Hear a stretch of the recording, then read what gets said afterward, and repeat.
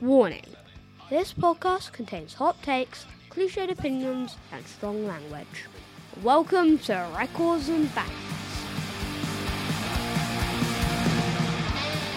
Alright, so welcome to Records and Bands. Sam tonight in the host's chair.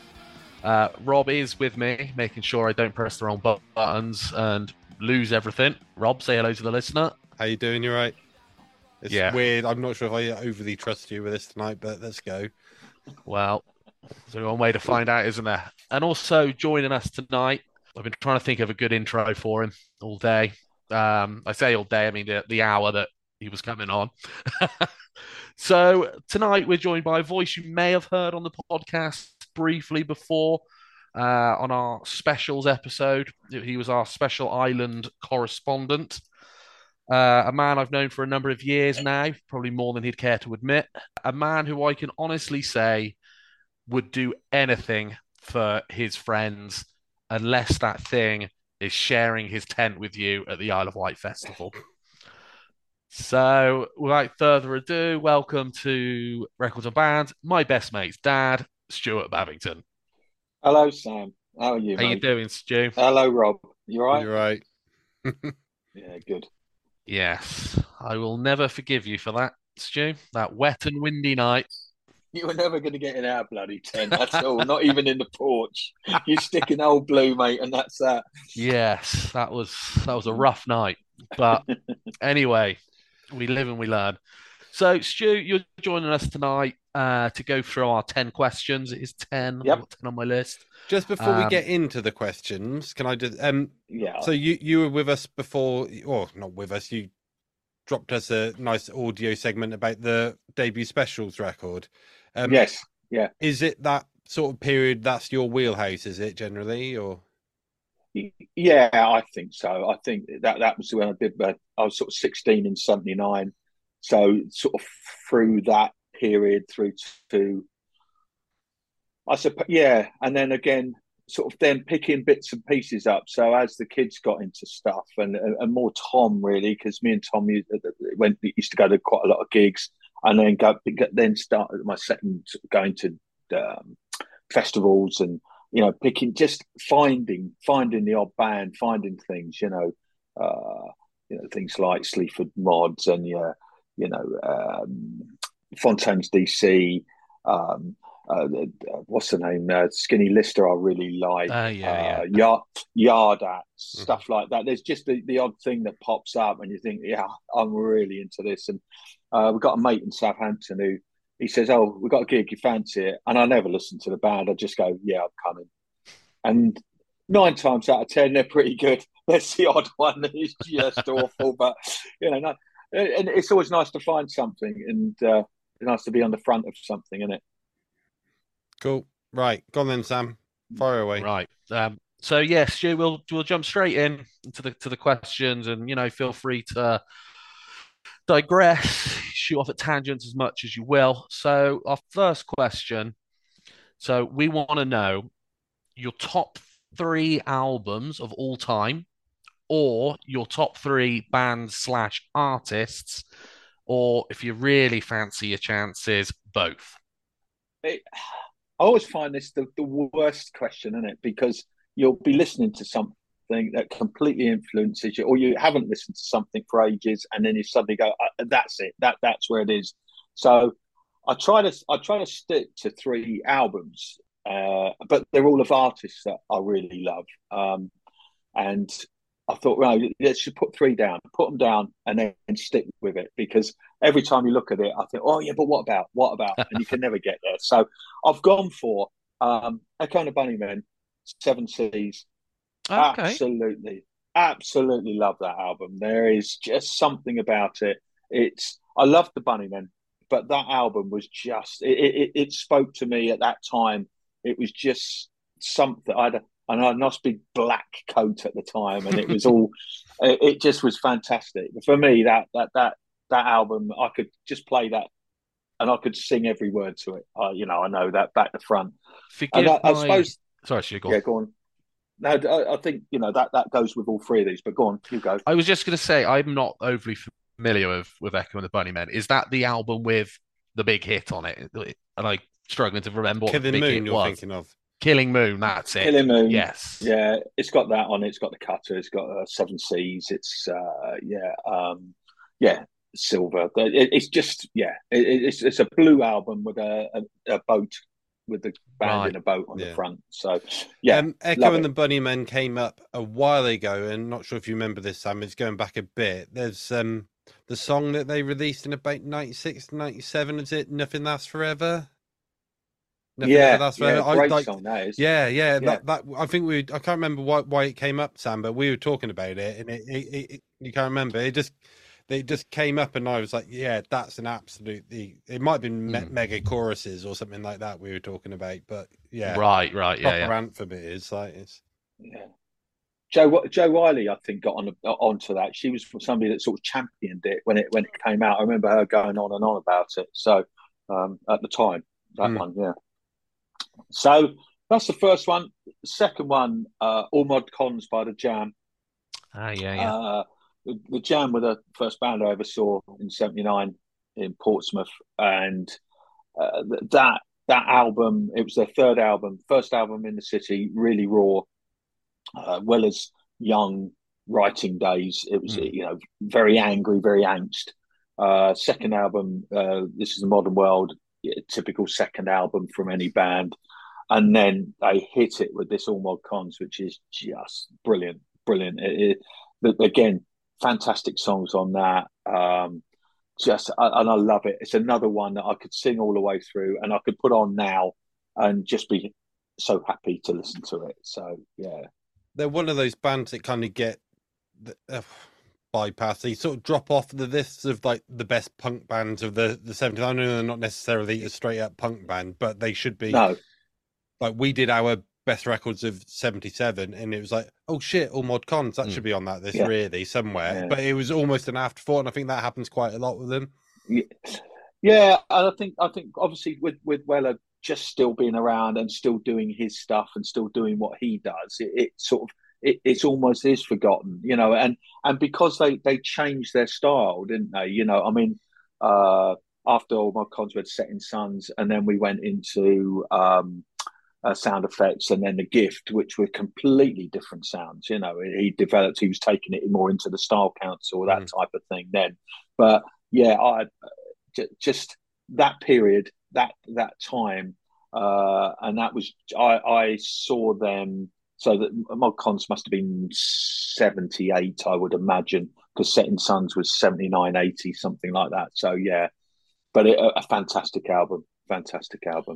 Do you think their reputation? I don't know the answer to this necessarily, because I sometimes think the Jam, like Rob says, kind of they do sit outside of that other sort of punk stuff that was around at the time. Do you think that if they perhaps had been a little more sort of 3 or 4 album, 5 out, then kind of stopped, do you think they would be held in a similar regard to like the Clash? No. They're the band I'm thinking of here, really. Yeah, I think because they were different, weren't they? They were very English, English or British. They were riding on the mod wave, although it was considered punk, and obviously a lot of, because of the anger and the angst and the anguish that Weller portrayed in that first album, that is the punk part of it. Yeah. I think after that, it was very much a new wave. It was the mod. But it was very British. You listen to the lyrics of All Mod Cons, from that album. It's all very, English Rose is on there, which is, Weller wrote it when he was away from England, and I don't think at that point they were having a particularly good time in America anyway. But I think it was, I think that they were very they. I think the Kinks were Kinks and the Who were their big influences. Early Kinks and early Who, and so I think they sat outside, and they sort of sat on their own, and they had a massive following, and then obviously the mod revival came in. 79, didn't it? Along with the sort of Scar and Rude Boys and that type of thing. So it sort of, they manufactured themselves away from the punk scene almost very quickly, and I think he probably sort of tried to keep himself away from that because he felt he could play, and he could play. He was a musician, and he is a musician. And Foxton's bass is just he's fantastic, and Butler's drumming. The three of them, they were playing in sort of 75, weren't they? In like working men's clubs and doing sort of sweet soul music and stuff like that. So they were very influenced by that type of music. So I think that they sort of sit outside of that, really. Yeah. I think a similar sort of a comparison could be made maybe to like Elvis Costello in the Attractions, just how they were just doing something not sonically, not how they sang, but just they're doing something a little bit different. And then as the scene progressed, they were at the front of where it was going rather than trying to be one of the cool kids, if that makes sense. I think if you look at punk and you look at if you actually sort of analyze it, there were very few proper punk bands. I think that there were a lot of punk bands, but that made it that carried that longevity. If you look at Costello, if you look at Ian Dury, Ian Dury, what a fantastic jazz musicians, right? Really, aren't they? All of them. You look at Squeeze, who were, I know they were a bit later, but they weren't punk, were they? The Stranglers. The Stranglers were. Oh God, I'll say that fucking annoying organ. I do like some of the Stranglers stuff, but every time that organ used to come, it used to drive me mad. But they could play. They were musicians, weren't they? And they were a lot of them were pub bands that were a bit rocky, and they sort of got driven into that because they sort of picked up on the back of it. And some people were out and out punks, like the Damned and the Pistols, and the Clash, but the Clash soon changed, didn't they? They soon went down their reggae roots and then their American roots and the bluesy roots, and listen to Stand and Insta. That's as far from punk as you could ever get, But some of my favourite records of all time are those three that Strummer did with the Mescaleros. Yeah, towards the end, they're brilliant records. Those three, so you can see where he's going a bit. We sometimes say that when Rob gets on a roll about his grunge music, that it's grunge school, and I think punk school is very much in class tonight, Stu, so far. It's great. It's really interesting. And then my third one is an album we've already talked about, and it is the Specials. Again, just something that absolutely resonated with me.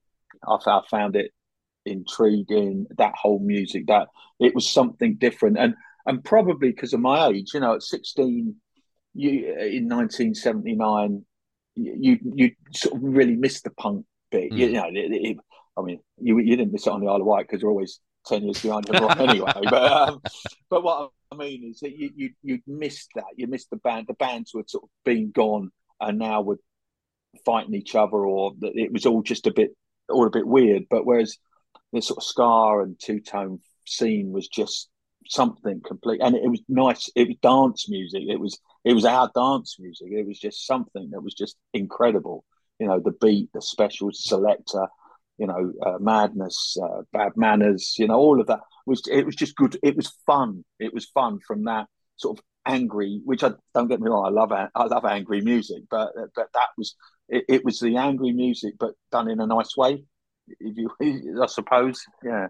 So that, and I've talked about that album. Yeah, almost carries perhaps a stronger, more serious message than a lot of the angry, shouty stuff does, and you kind of can sometimes get a bit flipped on that, can't you? Yeah, I think the Clash and certainly had messages, but with the Specials and Selector, if you really listen to the lyrics, it's very much about the race issues that they experienced and unemployment, and just how kids were just put down, and it was done in a way that people would listen to it, wouldn't they? Well, that's what I felt. Anyway. So So there you go. There's my three. That's a good three. And I'm sticking with that three. Although I could go off at another 27, but we won't. Yeah, if you text me tomorrow asking for a re-record, we know why. Yeah, no, I'm not. I'm going to stick with them. We're going to probably take you back there, I would imagine now. So we want to know, Stu, what is the first record you bought with your own money? or that you asked someone specifically to buy you. And then Yeah. part two of that question is, what was the last record you sort of bought or the last thing you streamed and that kind of thing? Yeah. Okay. Well, that's quite easy. The first record I ever bought with my own money was Crazy Horses by the Osmonds. Brilliant. And I caught it was when we were living in Harrow in North London, and I caught the bus, and I got on the bus, and the guy who was driving the bus was one of our neighbours, so I got the bus for free down to the shop in Harrow, and I must have only been 9 or 10 at this point. And I went to the little record shop. It's just before the train station. There's a bridge, and it was on the right hand side. I went and bought this Crazy Horses by the Osmonds, and I came home, and I've still got it in the loft, and it was on a little blue middle. Amazing. So yeah, that was my first record. And to be honest, it's one of those songs that I can't believe that nobody's ever covered and given it a real rock, because if you like, it's so non-Osmonds, isn't it? It is. It's one of those ones that a covers band could do, and everyone would know it and love it. So yeah. Make I'm a note working of that. into your set. Yeah. I'll do that one just for you next time I see you. Yeah, that's it. That's the one. Yeah, learn it and do it. We'll come and see them. So that was the first one. The last thing I bought, and I don't download or stream. Well, I do, but I don't buy it. And so yeah, the last thing, tangible thing, I think that's the only way I ever describe it, buying stuff, was I bought the Skids Scared to Dance album, and I've put in brackets here yesterday. Well, it wasn't yesterday, but when I wrote this, it was yesterday. So about a couple of weeks back, from a little independent record store in Ventnor on the Isle of Wight. So yeah, and I thought, well, I might have bought something today, but I didn't. I did look at, there's a Concert Angels record, but it was 18 quid, and I'm not prepared to pay 18 quid for the Concert Angels, so I didn't. Yeah. Brilliant. I felt really bad once. I'm just going to jump in here. I went there, a little record shop opened up in Hereford, and the guy was like still setting up, and he came in and he had a box of records on the side, and he just went, oh, I don't know what's in there, lads, but have a look through, and I don't know, 2 quid, whatever you want from there. Like, so I start flicking through, and I'm like, shit, that's new boots and panties. So I pulled it out, and I was like, 2 quid for this one? And he looked at me, and he was like, fuck, yeah, I've said it now. And it was like, I'm not sure if it was like an original one, but it was an old one, like. Doesn't matter. It's 2 quid, mate. You've hit lucky there.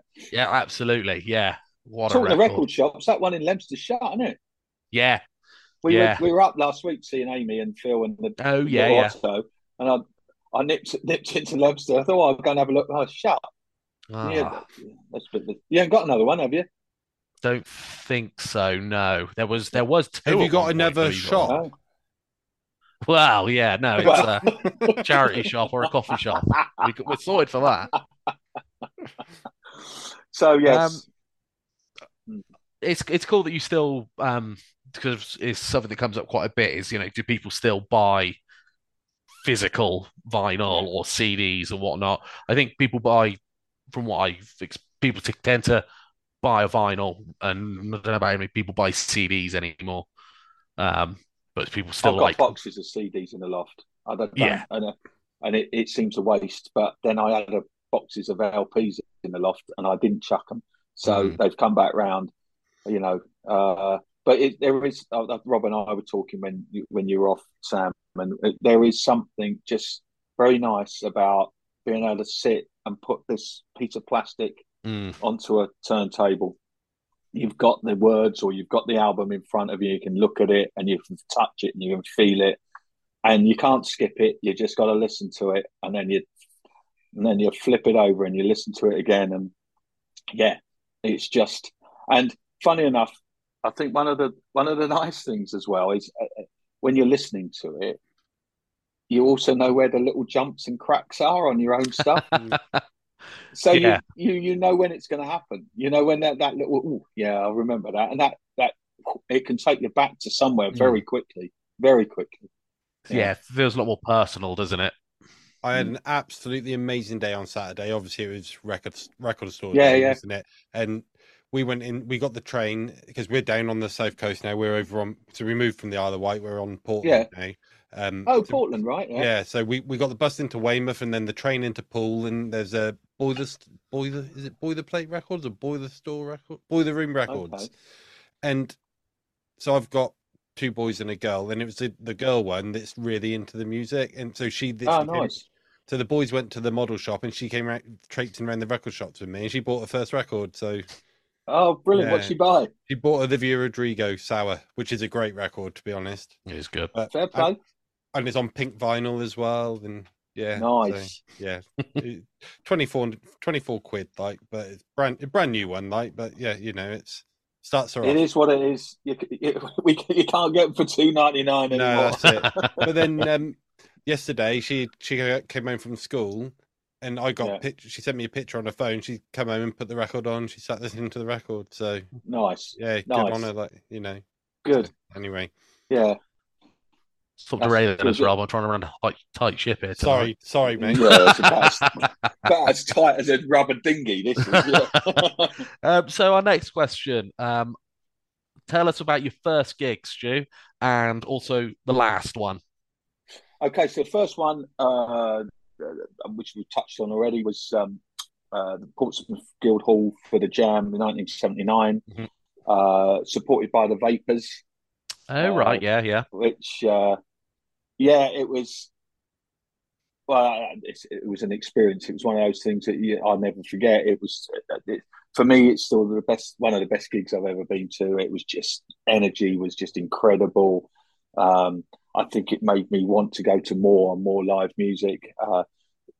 Pocket money allowing, and just I had to find money to go. I went to see the Undertones but the Banshees and Stiff Little Fingers, and we'd go as much as we could. Nothing was ever on the island, so we always had to go off the island. Yeah. And back in those days, if you went to Southampton, you couldn't get a ferry back, so you'd have to catch a train back to Portsmouth to catch a last ferry to get over. Whereas now it's the other way round. You can always get back from Southampton. Getting back from Portsmouth is a pain. Right. You have to get the car ferry, so then that's always a pain. So, but there you go.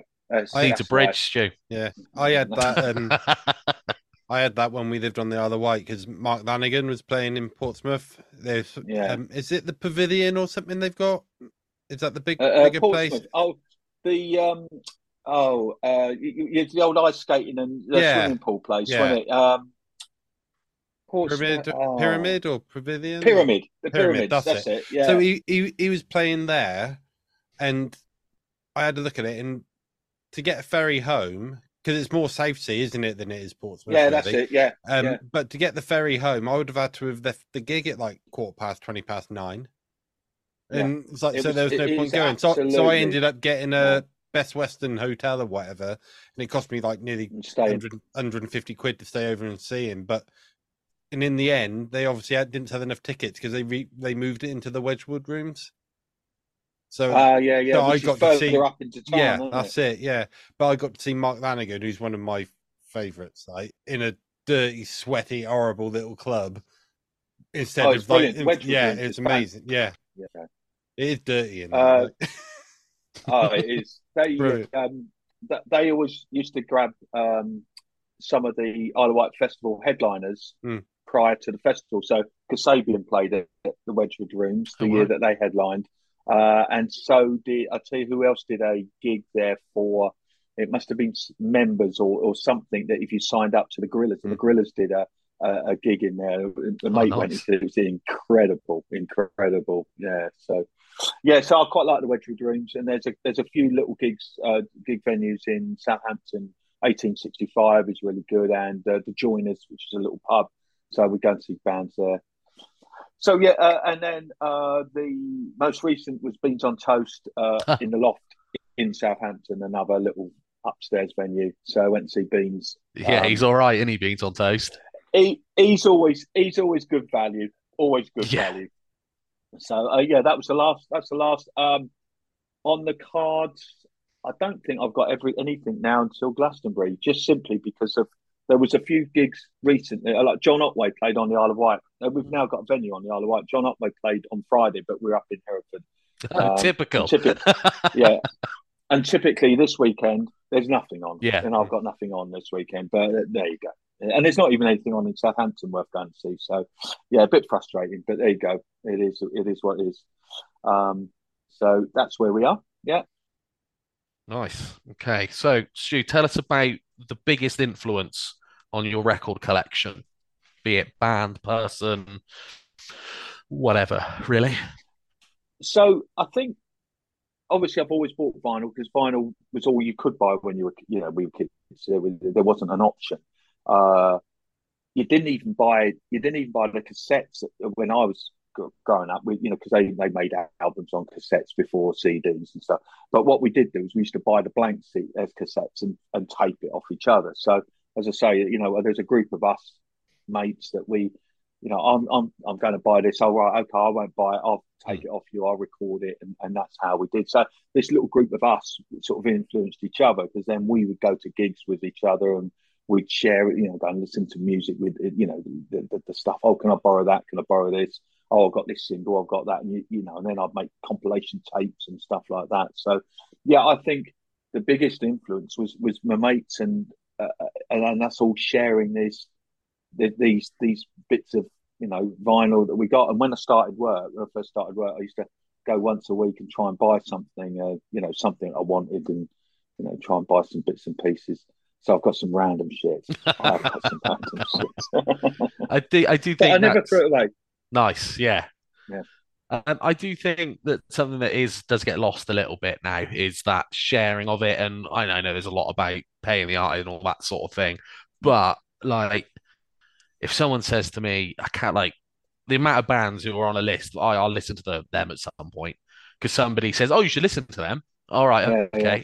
I'll add them to the list. But when not quite to the same extent because we had sort of you could download stuff illegally at home, but you're having to make that effort, or like you're saying, say to someone, "I'll get the tape, bang it on there for me." You're that much more likely to actually listen to it. Well, you did listen to it because you didn't have any other means of. You didn't have, I listened to. I've got BBC Sounds, and I've got favourites on there that I don't know. You guys listen to a thing called Stereo Underground. It's on I didn't know that. A Saturday night. If you've got BBC Sounds, download it. It's a fantastic couple of hours show. A guy called Richard Latto does it, and it's and it's quite good. It's a good little show, and I like it. So. Yeah, and I've got other things that I just listen to. I do love Sound of the '70s with Johnny Walker because it's stuff that probably I wasn't quite old enough to listen to. So I do quite like some of that. I like listening to some of that retro '70s stuff. That some of it I'm not into. Prog rock, but he plays some good rock stuff on there. So you can just dip in and out of stuff. But you're right. If somebody used to hand you a cassette. You had no choice. You'd listen to it, and again, you wouldn't skip it. You just leave it on, wouldn't you? That's it. Yeah. Something would catch your ear. Oh, I like this. I'm gonna try and listen to a bit more of that, or whatever. I suppose there was a scarcity back then as well, though, because you didn't have all the music in a device in your pocket. No, you just if you bought a record or your mate bought a record, that might be it for the month. Yeah. Well, yeah, because you didn't have the money to buy records every week or anything, did you? No, whereas when I was a kid, a CD was like $12.99. Well, I can get all the music in the world for that now. Month, exactly. Exactly. Yeah. So yeah. Stu, have you? Well, so it's a bit of a double question. Have you ever been in a band? And if so, we want to know about it. And if you haven't, we want to know what sort of band you would like to be in or what sort of band you'd like to be in now.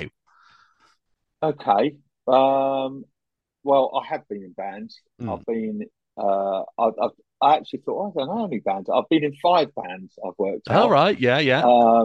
And I've sang as a guest vocalist with a few others. Just managed to barge my way onto stage and do a turn. Our first band I was in, it was 1978. It was with a band called Chiv the Spiv and the Firthling Willards. And That's brilliant. I played. Well, I say I played drums. I sat behind a drum kit and I hit them. Um, I could keep the rhythm. I'd never sat behind a drum kit before. So when we used to rehearse, we had some acoustic guitars in our front room, and I used to hit the sofa with a pair of drumsticks, and I could keep time. But as soon as we got on the drum kit, I thought, shit, this is all making a completely different noise, and it was the oddest thing. And we were supporting a band. I've still got the ticket in the loft called Turbian J, and they were some prog rock shit. And they had their amps turned up so loud that nobody could hear. We couldn't hear anything that anybody else was playing, and it was just the weirdest gig. I then moved on. I still stayed with the drums. So from sort of 79 to 81, we had a band called the Mucous Membranes. Mega Nice. Yeah. Cool Now, name. we were an original band. We actually wrote all our own songs, and we just did one cover. We did Help, where I would actually come out front and sing Help. Again, safe sing. You're in good company there, Stu. And then then we set up, a couple of lads left for university, so we set up another band called Corrosive Puke, which was pretty much a covers band with a couple of our own stuff on it. And then I got really bizarre, and this is the most bizarre part of all of this. So I'm this front man for these bands. I think that's the best way of describing it, because I don't class myself as a singer. And these lads contacted me and said, "Oh, we're setting up this band. We'd love you to come along and do the vocals for us." And I said, "Oh, okay." So we gave them a little bit of a do at this hall, and we're going to practice and come along. I thought they're sort of going to see what I'm like. And no, that was it. Well, I was in this band, and this band they were called The Faith, because they were heavily into The Cure and a Bowie and a little bit of New Order. And it was proper serious. We rehearsed sometimes 2 times a week, and they gave me lyrics I had to learn, and and it was sort of, there wasn't a drinking culture around it. It was proper serious, and I wasn't used to that. Me, I just wanted to have a beer and have a laugh. So I actually enjoyed it, and funny enough, I still see the drummer from that band every now and again. He still plays in bands, and he's a really nice bloke. And but yeah, that I was with them for sort of a couple of years, and it was quite good. We did some nice stuff and some good gigs. Didn't write our own stuff. It was all covers. But yeah, and actually playing with them sort of got me into some of the sort of Bowie stuff and The Cure. More into The Cure than I'd ever been. I learned a lot more about The Cure than just a couple of songs that I knew. So yeah, I quite like them. And then I didn't do anything until year 2000. I was in a band called the Merchant Bankers, which was now this Great name again. Vocal. We set ourselves up because the rugby club was sponsored by a local nightclub, and the guy from the nightclub said, "Oh, you need to hold a night at the club to raise some money." So basically, he was sponsoring us, but he wanted us to bring more people in. Anyway, so I said to a couple of lads, "So we should just set up a band, go and have a laugh." So there's 3 other blokes who played rugby with us, and they could all play something. So we just did punk covers. We were this punk band called the Merchant Bankers, and we just grew around town, and people loved us. And we did a couple of people's parties, wrote our own songs. The best one we did was for somebody's 30th birthday, and our encore was one of our own songs called Dr. Shipman Killed My Gran. Oh, yes, of course it is. And we cleared the dance floor because all the old ladies that were there at the party, for the family party, just disappeared. And the DJ was pissing himself. Yeah. Dr. Shipman Killed My Gran. Why'd he do it? Because he can. Wasn't bothered, thin or fat. He really was a bearded twat. There you go. I'll give you that one for free. Oh, brilliant. That's amazing. I've heard that story before, but I'd completely forgotten. So probably end the podcast there, I reckon. Yeah. Done.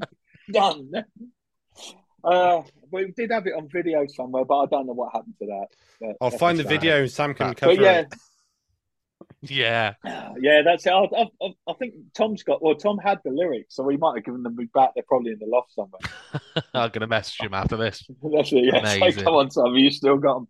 So yeah, those are the bands, and like I say, I've done guest vocals for different people, and I used to go down a pub when I was about 20, and there was a band, and I used to go and sing "Do Nothing But the Specials" for them, and Nice. a lot of teenage kicks for lots of different bands. So yeah, all good fun. Brilliant. That's Brilliant. great. So speaking of bands, Stu, you're obviously on the islands and there's a very big festival there, but we're not interested in that one tonight. We want to know you're in charge of booking for your very own festival, 6 Yeah. slots. Who are you booking? Well, this was the hardest question. This was the hardest because I thought, well, do I go for bands that are dead? Can I have dead bands, or have they got to be alive? And then I thought, what about the ones I have seen or the ones I haven't seen? And it was becoming more and more difficult. So in the end, I thought, right, make it easier. They've got to still exist and in a format that you can still see them. So the 6 I went for were Stiff Little Fingers, who I absolutely adore and would see it. Bunnymen, the Foo Fighters, Oh, nice. U2, but there's a caveat with U2. Can't wait to hear this. I have to give Bono the set list. Yeah, And tell him to shut the fuck up and stop preaching and just get on and sing the fucking songs. And Fair. that's the caveat with him. Otherwise, he gets no rider, and he don't get paid. And so you have to pay some tax. Yeah. Well, yeah. I don't really care about that. As long as you don't fucking preach to me, I don't care. So I've said Fingers, Bunnymen, Foos, Springsteen. Did I say Springsteen? No, you didn't. No. Springsteen, U2, and Idols. Oh, right. Yeah. As a live band, they are. I saw them last year at Glastonbury. I missed them the time before, and I missed them locally, and I was getting really annoyed. And we went to see them on the other stage, and they just blew me away. It was it took me back to every best gig I've ever been to. I think he's just a horrible, angsty, nasty, fantastic man. Yeah, I don't know what it is. I just haven't landed with me, that band, which is odd because there seems to be everything that I would like, but I don't know, it just doesn't seem to quite. Listening to them can't be done doing it. I'm not Right. really that. I'm not bothered. I don't own anything by them. I wouldn't really listen to anything by them. But seeing them is a completely different Right. matter. Okay. Maybe that's it. But there's another band that we go and see. A band called Skinny Lister. They do that. I call them sort of punky sea shanties, if you like. On listening to them, they're all right, but I wouldn't bother. Yeah. But going to see them is just a good night out. So I think it's sometimes just going and seeing the band is far better than listening to it. So I then did very quickly, and funny enough, I could only I could only think of 4 bands that I'd never seen. Oh, okay, I'd have, which was U2, because I've never seen them. Again, same caveat. Yeah. AC/DC. I think that'd be. I'm not particularly into, but I think they'd be good live. I think it'd be a good show. Arctic Monkeys, although hopefully I'll see them in a couple of weeks at Glastonbury. Oh, yes, yeah. And again, I think I'd have to say to him, right, you prick, don't start down your fucking new album bollocks. Just give me the old stuff.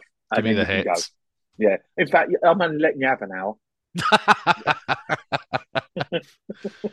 Are you having this conversation at the same time you're talking to Bono? That's how I. Yeah, they're both of them. Both of them. He sat them both down, and he's like, "Well, actually, right, you." The third band, I'd have to do the same. I'd have to do the same with Kevin Rowland. So Dex's Midnight Runners. I love Dex's Midnight Runners, but he's gone all weird, and he's tried to make his stuff into like a show. No, mate, no, just do the hits, do the songs we like, and so the 3 of them, I'd have to sit them down and say, yeah, oh, don't bother. Just don't bother coming. I'm not interested. So, it is your festival, to be fair. 2 quick things before we move on from festivals. Yeah. Do you on the island? I don't know if it's still going or not. Do you ever get over to Rhythm Tree? Yeah, we went once. The only reason we've sort of not didn't do more of it was because it's like a week after we get back from Glastonbury, Yeah, and to be honest, we're done. You yeah, know, yeah, yeah. and also I think we just had. I think one year we went off to New York. One year, something else happened. So, but I did go. I did go one year, and it was brilliant. It's a really lovely little festival. It's not on this year, No, which is a shame. We used to go Um, regularly. I think we went 3 or 4 times. We only paid once. The rest of yeah. the time, one of the kids' friends' parents lived just over the lane, so we used to get free tickets. Oh, nice. So, Yeah, yeah, saw the Blockheads one year. That was good. that's right. Yeah. Yeah, Did you and go when Misty and Roots played?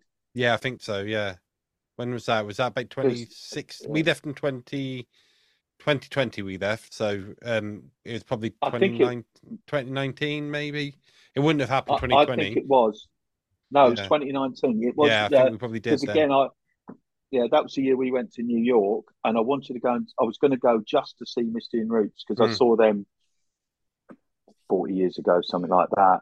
What? And I got something in my tooth, and the face swelled up, and I felt like shit, so I didn't go. Yeah. So yeah, I liked it because it was not that we ended up paying most of the time, but when we did pay, it was cheap enough you could just go for the crack, just go for shits and giggles. Whereas like yeah, the big festival, it yeah, like 200 quid a ticket for the weekend. You're like, oh, there's one year like at the festival, there's only yeah, like the big festival, there's only like one band I wanted to watch the whole weekend. yeah. So I'm not going to that. Speaking of No, which, how good was Bruce Springsteen in 2012? he was Sam, fantastic. Sam, I'll tell you what. Sam, how good was Bruce Springsteen? Here we go. Get out your system. Oh, what boy, eh? You just let us down, mate.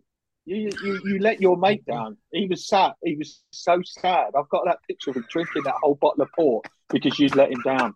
Right. And all you said all the time, Springsteen. I can't. Stu, what a legend! I can't believe we're going to see Springsteen. Can't believe we. Then you went Saturday. It's all right, mate. I'll be back tomorrow. I said, well, of course you will. You know, there's no way you're not coming back tomorrow. Tomorrow came. You never came back. No, Best gig boy. I've ever seen, Springsteen. I don't think I've Best been he to ever played. He'll say it himself. Best he ever played. Yeah, I thought it was amazing. That was the for me. That was the best the Isle of Wight Festival's been for me because you had Petty, Pearl Jam, who are my number one band of all time ever, and then Springsteen. It was just like this can't get any better. Like so. Yeah, I think 707 was the best for us. We had Stones on the Sunday, which it was just brilliant. They're there within touching distance, Right. and they were just fantastic. And I'm trying to think who else played. Oh, Amy Winehouse was absolutely fantastic on the Saturday. Brilliant, Right. blew us away on that Saturday. So, yeah, I think, but there's bits and pieces of it. Yeah, yeah. You know, I mean, I haven't paid to go to the Isle of Wight Festival now for the last 6 years, something like that. So, That's right. Then. if I did, I don't think I'd go. I don't think No. I'd bother. But yeah, No. yeah.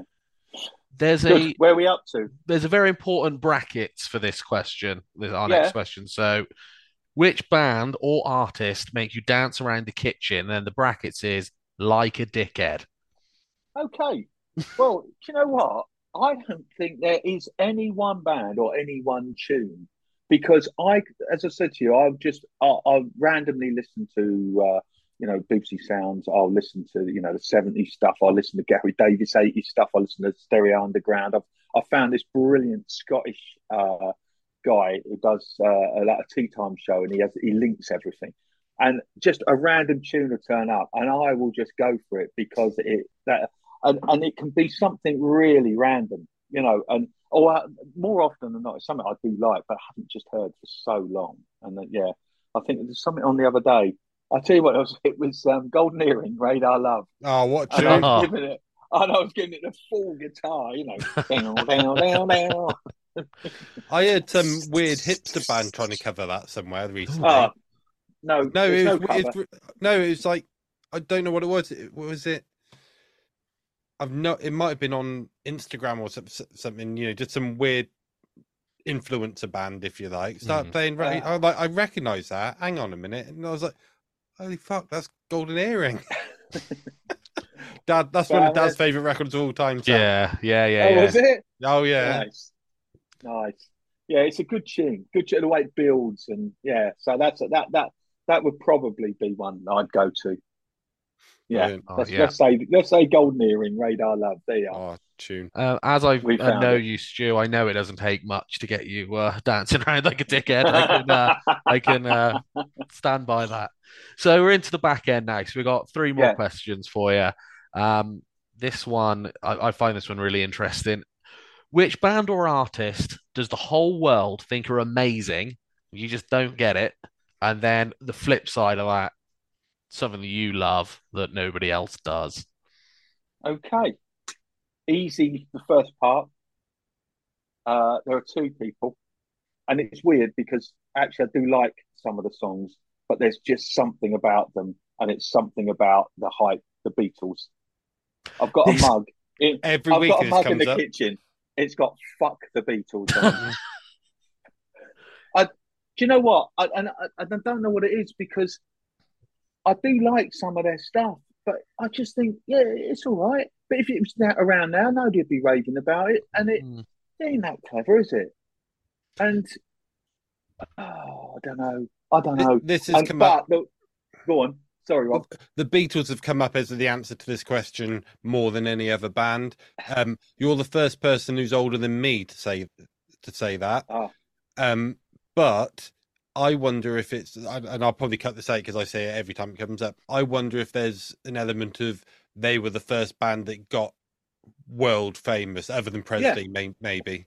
But Presley had some good songs. So, but yeah. so there's so many people who were kids, like 15, 16, when they exploded, that they're still clinging on to it is like the last vestiges of youth.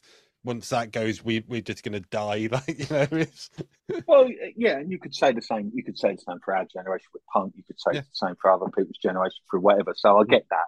The other person that I really, if probably in front of the Beatles, in front of everyone, that I do not get, written some great songs. As long as he's not singing them, is Dylan. Fuck me, don't get that bloke. Wow. Cool Not how at you all. see it, Stu. Shite. Again, not the first person to No. express that on this version of the show. You love him though, But don't you, Sam? I do. Yeah, yeah. really, Yeah. Now, I've got. There's two sides to this for me, right? yeah, I had a similar conversation with Scott, who plays in the band with us now, yeah, and he said I don't get Dylan. I don't see what yeah. all the fuss is about. And I was like, well, laid out my case, and he just said, if you throw enough shit at the wall, something will stick. And I was kind of like, well, oh yeah, I kind of see what you're saying because he's churned out so much and for so long that broken clocks right twice a day sort of thing. I don't agree. I think he's great. I think some of Dylan's work is, I think it's just unbelievably good. I think it's just like Subterranean Homesick Blues is one of the all-time greats. Maggie's Farm is one of the all-time greats. If the specials do it, Do you know what? I was waiting for that. Yeah. go on, give us Dylan, another one. like Tangled Up in Blue is amazing. Tangled Up in Blue. Yeah, Yeah. you stumped me. But yeah, I put him in the same bracket as I do Neil Young, but I like Neil Young a lot more than I like. Yeah, He's another one. yeah, I thought he probably would be. Again, but it's But- that it is a one that you either love him or you hate him. Like I understand why people don't like Neil Young. I don't agree with it. I think he's amazing, Yeah. but I can understand why. Like you don't like Neil Young, do you, Sam? not massively. No. No. So, that's all right. So there you go. Yeah. Let's not keep talking about No. people I won't like. Otherwise, Yeah. we'll listen. Is there any other legends And- you want to shit all over, Stu, before we move on? And really weirdly, there's I've listed two here. There's one band called from Liverpool called Rats. I saw them at the festival a couple of years ago, and I really liked them. And I thought this band is something. They're going to do something, and they just don't do anything outside of Liverpool or Right. Manchester. And it's just not happening and I don't understand why, because I thought there was just something about them. It was just, for me, I got it. And I said to people, come see this band. And people, they're like, and I was like, oh, listen. But no, the other one, which is there's a story behind it. So in 80, it must have been again about 82, I think. U2 were playing in Portsmouth. Now, a place not dissimilar to the Wedgwood Rooms, Rob. It was a place called the Portsmouth Locarno. So it was an old bingo hall in Portsmouth. It's in the in the town of Portsmouth. Mhm. You know where the shops used to be, and then Yeah. obviously since Gunwolf's come, and they're all sort of it's like a haven Yeah, for yeah, drugs and everything else. So it was an old bingo hall, and they were playing there, and the band supporting them were the Comsat Angels, who I talked about earlier. And I thought, well, brilliant! I'm going to go and see him. Now, a lot of my mates had gone to uni by this point, so I was out one night, and I was saying to people, look, anyone fancy come to see the Comsat Angels? And I said, no, don't fancy it, don't fancy it. I said, look, they're supporting that band. You too, you know, they're sort of up and coming. They're quite a decent band. People will love. Oh, I don't know. In the end, I couldn't get anyone to go and see them, and I didn't go, and it's a regret because it would have been at a small venue. It had been that early boy, maybe War had just come out, so. When they still had a And he bit wouldn't have something been about them. preaching either. Yeah. Yeah, and for me, nobody wanted to go. But within 2 years, you're paying through the nose for tickets, and they're doing stadiums, and the biggest band on the planet, and people were fighting over tickets to go and see them. And it was just one of those that people didn't get it at that time, and I really liked them at that point, and I loved Comsat Angels. So for me, it would have been a great gig. But it was wouldn't Live go by Aid that myself, sent them stratospheric, wasn't it? Even though like they only Yeah, played, it they was. played about 20 minutes, so didn't they? If that. Yeah, they only got 20 minutes, but it was the way he was. It was just he was just on it. He was just fantastic. He sold himself. You know, it was a showcase, wasn't it, for him? It was a world showcase for him to put himself out there. And then never he mind the certainly did famine, that. it's the Bono show. Yeah. He'd had the potato famine, he'd argued. So, Stu, we're going to let you time travel to any musical era or scene. Where are you going to and why? Can you guess? Can I guess? Are you going to go back and go to that U2 gig? No. That's a great shout, that, Rob. No, it wasn't that. I didn't put that anyway. But that's a good shout. I would go to Coventry in 1979. Yeah. And see all of the Coventry automatics growing into the specials, seeing the selector, seeing everyone, and seeing that movement growing at that time and being in and around that. I reckon that would have been so exciting. I think that would have been just fantastic. Yeah. And being somebody of a mixed race, I think I'd have felt comfortable in that environment, and it would have been fantastic. Amazing. Yeah, that's great. So, Stu, we are at the end. You've made it. So, your little reward for putting up with us for the last hour is we're making a playlist. Yeah. For the ages. You can pick one song and one song only to put in on our playlist for the time capsule. What you got? Well, again, tough one, wasn't it? And I just had to go right. What are you going to put in? What song? What song are you going to put in that? You're not going to flip between others because there's loads. There's loads in there. There's loads. The jam. But I really like this. I really like Fingers. I really like that. And what I went with, and it's really you'll be quite so shocked with the song, but I went with a song that. For years, you couldn't get it. You couldn't get hold of it. There was just no way. It's a song by Tom Robinson called "War Baby," and it is for me. It's just a song that is. It's a lovely, lovely song, and I saw him this year at Glastonbury play it, and it was just brilliant. Everything around me stopped, and I just was mesmerised by it. And that song, my mate gave it me one day to listen to, and from that point, it's just a song that I go to. I love it. And it's weird because of everything else that I like, it doesn't sit in there, but it does sit in there because it's so good. Yeah, I think with the song, it's just weird. It's just one of those that gets to me. It just gets to me. It's one of those that I just think you've got to sit and listen to it. It can't just be on in the background. I've got loads of songs. I've got my go-to song is I Sing Teenage Kicks, but it's not. It's too many people know it. Too many people own that song. Yeah. I don't know many people that own this song, if you like. I think perhaps that's part of it. Perhaps it's just, I feel it's very personal to me. It's not something that everybody else knows, something everybody else owns. It's not, it's that thing, I think. It's a great pick. I don't know the song, but I can't wait to hear it. But yeah, no. Well, it was either that or the Funky Given by the Goodies, but I didn't think we'd put that one. Not Crazy Horses. No. Brilliant. Excellent. Right. Stu, thank you Thanks, guys. so much for coming on. Really appreciate it. And thanks pleasure. for filling our schedule at short notice. Brilliant. Would love it if you'd come back and maybe talk Ian Jory, maybe New Boots and Panties in depth, perhaps. Chuck us something, and yeah, that'd be good. I'd always happy to. Happy to. So as usual, you can find all the songs chosen for our playlist on the website, recordsandbands.com, and you can follow all our nonsense on the socials and chuck us a quid or two on the Patreon. All the links will be in the show notes. I was Rob, he was Sam, that was Stuart, and that was Records and Bands. Cheers. It's fucking boring.